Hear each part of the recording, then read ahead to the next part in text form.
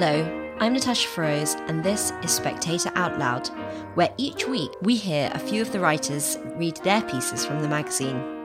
Coming up this week, Paul Wood on Syria's drug lords, Mary Wakefield on the dangers of psychedelic drug therapy, and Melissa Kite on her builder boyfriend's AA exclusion. First up, Paul Wood. Abu Hassan puts down his Kalashnikov and reaches into a pocket on his body warmer to hand me a small white pill. Here, he says in Arabic, a gift. This'll keep you awake for 48 hours. He grins and adds in English, good sex. The pill is Captagon, an amphetamine known as the poor man's coke. It can make the user feel invincible and was taken by fighters on all sides in Syria's civil war. ISIS were said to be big fans of Captain Courage, as it's also known. It has now spread across the Middle East. You might find Captagon fueling a party in Riyadh or keeping a Baghdad taxi driver awake through a double shift. It is, of course, illegal and horribly addictive. It's said to be by far Syria's biggest export, providing more than 90% of the country's foreign currency. The Assad regime may be the world's biggest narco-state. Abu Hassan was introduced to me as the boss of a Lebanese Captagon gang. We met through a relative of his, the only reason Abu Hassan is talking to me. He's not the biggest Captagon producer in Lebanon, he says, but not the smallest either. He isn't what you'd imagine a Lebanese drug lord might look like. No bling, no flash car. He's small and scruffy, in his 50s, with grey stubble and a weathered chestnut-coloured face. He drives an ancient Mercedes. More in keeping with expectations, there are 4 or 5 bodyguards. One, wearing combat webbing stuffed with ammunition and grenades, sits with us while we talk. The mountains that are the border with Syria loom in the distance. Abu Hassan explains how the Assad regime makes money from him.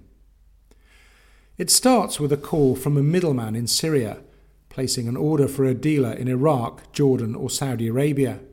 Then they hurry to get the ingredients, what he calls Chinese salts and benzene. These are legal chemicals shipped through the port of Beirut, and they cost little. The men cook them up in a vat and stamp out the pills with a machine. Before it was banned, Captagon was a drug for narcolepsy and attention deficit disorder. The body breaks it down to amphetamine and another stimulant found in small amounts in tea. A lot of what's sold as Captagon in the Middle East is simply amphetamine. Abu Hassan doesn't know the chemical formula for what he makes, but he says with pride that every batch gets some extra kick from 5 kilos of methamphetamine or crystal meth, a drug that makes addicts' teeth and hair fall out. They put 8 kilos in the batch for the pill he gave me, so it's good stuff, he says. The smallest order he ever got through the Syrian middleman was for 3 boxes, the biggest for 300. He holds his hands apart to show something the size of a large shoebox and says that each one would hold about 10,000 pills. He sells the pills for $1 to $2 each, but then has to pay for the road, as he puts it, through Syria. It costs $2 a pill to move a shipment across the border, then another $2 to move a little way up the road to the city of Homs, and so on through all the regime's checkpoints. The pills could pass through a dozen hands on their way to the dealers and their customers across the Middle East, the price going up at each stage. In Riyadh, each pill fetches $24 or more, so a box sold for $20,000 ends up being worth $250,000. Much of this money goes, he says, to the Syrian Mukhabarat, or secret police, the intelligence services, and the army's 4th Division, led by President Assad's brother, Maha. There's also a big businessman who controls a number of checkpoints because he's used by the regime to oversee aid convoys. Abu Hassan says everyone takes their cut. Even the smallest shipment means $500,000 for the people who run the Syrian regime. 100 boxes will put $10 million into their hands. He tells me, let's say 100 guys like me are moving product through Syria. That's the whole state budget right there. It works the same in Lebanon. He says he has to pay off the local police, the Mukhabarat, the intelligence services, and Hezbollah, the Shiite militia that's controlled by Iran and which has fought for the Syrian regime. We're meeting in Hezbollah territory in the Bekaa Valley. The towns along the highway through the Bekaa are dotted with Hezbollah flags, a fist clutching a Kalashnikov on a yellow background. Posters of clerics and martyrs from the fight in Syria attacked lampposts. The organisation's leader, Hassan Nasrallah, calls the claim that they smuggle drugs fake news. This would be against Islam, he says. They wouldn't even sell drugs to their enemies. Abu Hassan smiles at this. He knows that Hezbollah doesn't need to be in the Captagon business to profit from it. The Assad regime's involvement in Captagon is much, much bigger than just extorting smugglers such as Abu Hassan. Like him, the US government identifies Maha al-Assad as the kingpin, but behind manufacturing as well as smuggling. I was told about a meeting in Washington, D.C., where an official laid out the intelligence. There were Captagon factories everywhere. 2 in the province of Homs and 1 in Hama, in the heart of the country, and several in Tartus and Latakia along the coast. A paper factory in the northern city of Aleppo had also been converted to Captagon production. That last claim isn't a surprise. 2 years ago, Italian police in the port of Salerno seized 3 container ships from Syria. They found almost 15 tons of Captagon hidden in large paper cylinders. The street value was more than $1 billion, making it the largest amphetamine bust in history. Charles Lister of the Middle East Institute in Washington, D.C. says there's no doubt Captagon is being produced at industrial scale in Syria. The figures are astonishing. Last year, between $5.5 and $6 billion worth of Syrian Captagon was seized abroad. The total value of Syria's legal exports is only $800 million. But Lister says the Captagon trade is at least 5 times what was seized, if not 10 to 20 times bigger, given how easy it is to smuggle across borders in the Middle East. His most conservative estimate, then, is of exports worth between $25 and $30 billion a year. By comparison, the total value of drugs exported to the US by the Mexican cartels is thought to be $5 to $7.5 billion a year. Lister says there is only one revenue stream that matters to the regime right now, and that is drugs. There are no scruples about the human cost. This is a regime that murdered tens of thousands of its own people to stay in power. These crimes have put Syria under suffocating international sanctions, which, as one observer put it to me, punish ordinary people for failing to overthrow their government. Some argue, therefore, for more targeted action, but people like Maha al-Assad are already under sanction, and, the real problem, the more the Syrian regime is isolated, the more it will have to rely on its chief illegal source of income, Captagon. Others argue to bring Syria back into the international community, bribing the regime to go straight. But that would let the Assads and their cronies escape justice. And this is easy money for the regime. The drugs are cheap to make, and the market keeps growing, especially now that it's moving into Europe. As Lister says, from the point of view of the regime, it would be crazy to get out of the Captagon business. He wants to encourage the region to come together to combat Captagon. Saudi Arabia has shown what this might look like. The Saudis banned imports of all Lebanese fruit and vegetables after 8 million Captagon pills were found in a shipment of hollowed-out pomegranates. This has unfairly hit all Lebanese farmers, but it is having an effect. Abu Hassan tells me he's had to shut down his pill press because of the risk of government raids. He and his bodyguards keep eyeing the road nervously as we speak.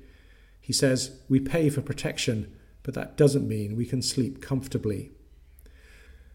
Abu Hassan tells me the story of his life, joining a Palestinian militia to fight the Israelis, then the Shiite Amal militia to fight in the civil war, then moving into hashish farming, now Captagon.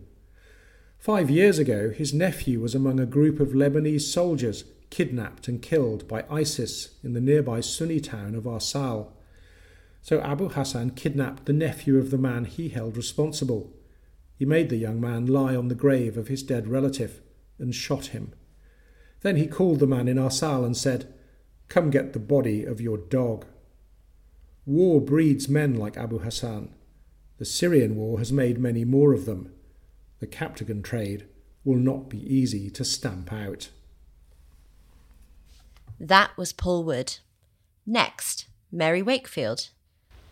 For about 6 straight hours, after taking magic mushrooms, psilocybin, I had visions of a vast skeletal shark coming at me out of the watery gloom, mouth open, teeth inches from my face. It wasn't a hallucination. I only saw the shark when my eyes were shut, but even with my eyes stretched wide, I felt dread. I deserved the shark, I suppose. What sort of adult has at the psychedelics again when LSD has already given them the abdabs? The trouble was, I'd bought the psilocybin PR. Mushrooms are different because they're organic. All you need is the right dose in the right environment. Just surround yourself with friends. I think, that the mushrooms might put right that bad trip, because the fear it summoned was still haunting me, and still does. More than 25 years later, psilocybin PR is back. It's strange to see it spread across the press. Don't worry, it's just a natural high. It'll change your life. Just get the dose right and the right environment. This time, the right environment is said to be a clinic under the care of men in white coats. Several of the nicest, cleverest millennials I know are keen to give it a try, and I can see why.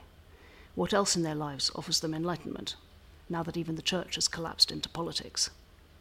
But it makes me feel like Martin Brody, the police chief in Jaws, watching the happy souls of Amity Island skip towards the water. Get out, it's not safe, there's a shark in there. No one listened to Chief Brody. There was just too much money at stake, so the beaches stayed open. As with Jaws, so with psychedelics. The profit potential in psychedelics is astonishing. A few years ago we had the green rush, the hot pursuit of profit via cannabis. Cue much lobbying for legalization and jockeying for market position, and an inventive list of ailments that dope was said to cure. Brands were built with the speed of gold rush towns on the new frontier. Publicists matched up miracle stories with sympathetic journalists. The new acid rush is, if anything, more intense. Everyone's scrambling to state their claim on a psychedelic corner.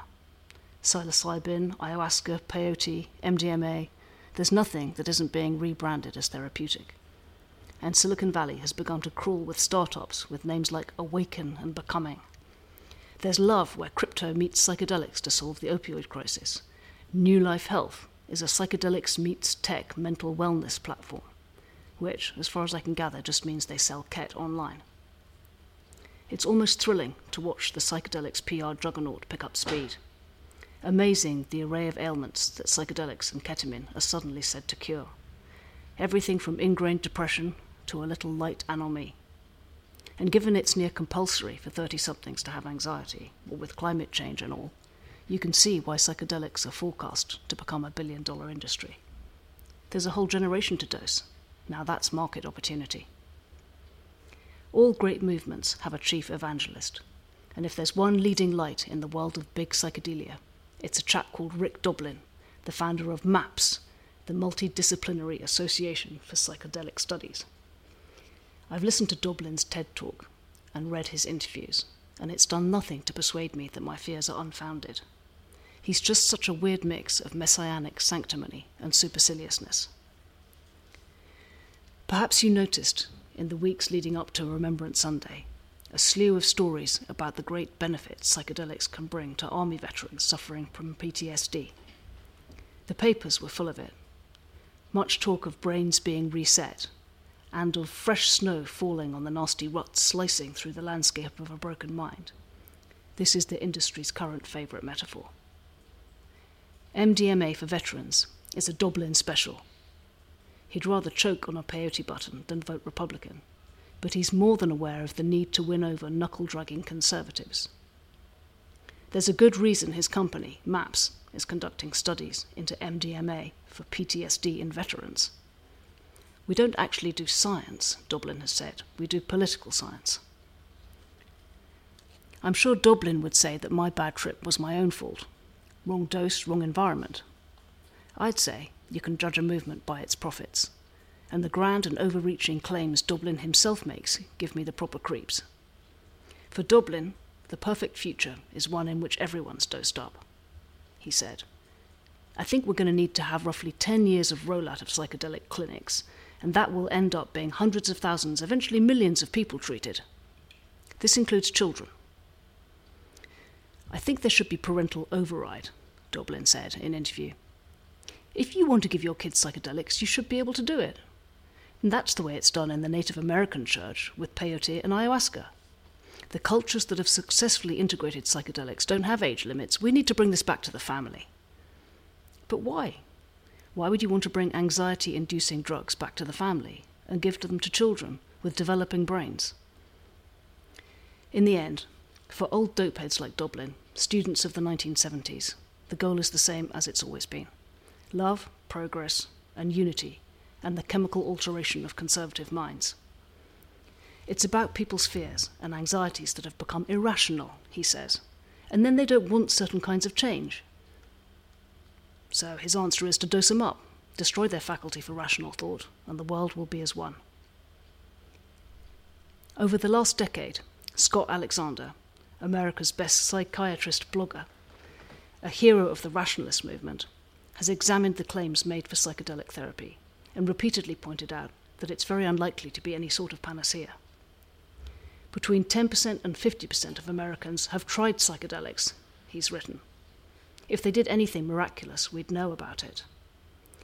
More to the point, says Alexander, what use is the feeling of revelation anyway? In my model of psychedelics, he writes, they artificially stimulate your insight system, the same way heroin artificially stimulates your happiness system. This leads to all those stories where people feel like they've discovered the secret of the universe, but when they recover their faculties, they find out it was only some inane triviality. That was Mary Wakefield. And finally, Melissa Kite. If AA wants to make its meetings safe, then maybe it should ban alcoholics, said the builder boyfriend, and I had to admit he had cracked it. There was me getting all wound up about why more and more of the meetings in Surrey won't let my friend the bricklayer in because of his criminal convictions, and a vaguely expressed malaise about his liking for the ladies, and it was actually quite simple. In this new age of safeguarding, it's clear that the only way you could make Alcoholics Anonymous into an organisation that passes muster for all the corporate compliance that big charities now either have to or want to do is by banning anyone with a drinking problem. Because there is no one so potentially stir-fry crazy on a bad day, or for that matter so needy and hung up on the idea of romance, than a recovering alkie, which is why nearly 100 years ago AA founder Bill Wilson came up with the idea of bringing these tormented people together to share their common problem in a bid to stay off the booze. These meetings work brilliantly if you can get into them. The bricklayer has been banned from 9 meetings in Surrey now, and I wonder what Bill W. would make of it, not least because he was someone who struggled in sobriety with compulsiveness around romance, which appears to be a big part of what the organisers worry about now. The latest meeting to ban the bricklayer sent him a Dear John text after he went there on their invitation to be the main speaker. The secretary running this meeting was new to the area and unaware of the controversy. He assumed the bricklayer's strong message and hard knocks story would be something inspirational that people wanted to hear. 3 or 4 middle-aged women sat in the front row, arms folded, faces like hatchets when the bricklayer turned up. They said nothing while he shared, but behind the scenes complained about his presence. Barely a week later, he received a text informing him that he was not welcome to attend again, nor go to any other meetings in that particular small town. I have been made aware of your history, said the secretary, and I think it best if you avoid these meetings to stop awkwardness and our female members feeling uncomfortable. And he went on to tell the bricklayer that clearly he had issues. Yes, that's kind of why he's in AA, you twerp, and it's why you're in it too. But in fairness to the secretary, I fancy the hatchet-faced women kicked him half to death, metaphorically, after the bricklayer went home. I wonder what Bill W. would think of the organisation he founded for hopeless drunks becoming so smug that it doesn't want people with issues anymore. I submitted a 10,000-word document to head office detailing the bans in good faith and have had no substantive reply. But someone does need to call time on the idea that only people who haven't got too many issues can go to meetings. It has become so corporate at the head office end of things that the safeguarding initiatives are multiplying like a plague, potentially to the detriment of the park bench drunk, the newly released jailbird with a tag on his ankle, and the poor raving soul with the beginnings of wet brain. The very people who need AA most would be purged from meetings if they only admitted people who allow all the safety boxes to be ticked. So I went back to the meeting and tried to raise the unfairness of it all with the hatchet-faced women. I put up my hand to speak during the section for announcements and made my case. Their response was to tell me that this would all be voted on in 2 weeks' time. I pointed out they had already texted the bricklayer to say he can't come again, so it would appear that the result of the vote had been announced before they had even pretended to hold it. At which point, a couple of the women made a high-pitched sound I can only describe as the noise mares make when they are fighting in a field. The meeting continued with someone reading the preamble without a hint of irony. The only requirement for membership is a desire to stop drinking. I got up and left. The Surrey housewives stand together against the bricklayer, and the organisers apparently feel that if they don't stop him coming, then the women won't come. And in Surrey, that means the meetings will be almost empty. It's the bricklayer today, but it could be the ex-soldier with post-traumatic stress tomorrow, and at some point, maybe even those who try to defend them. That was Melissa Kite. That's all for this week. If you enjoyed listening to the podcast, why not pick up a copy of our magazine to read more? I'm Natasha Feroz, and do join us again next week.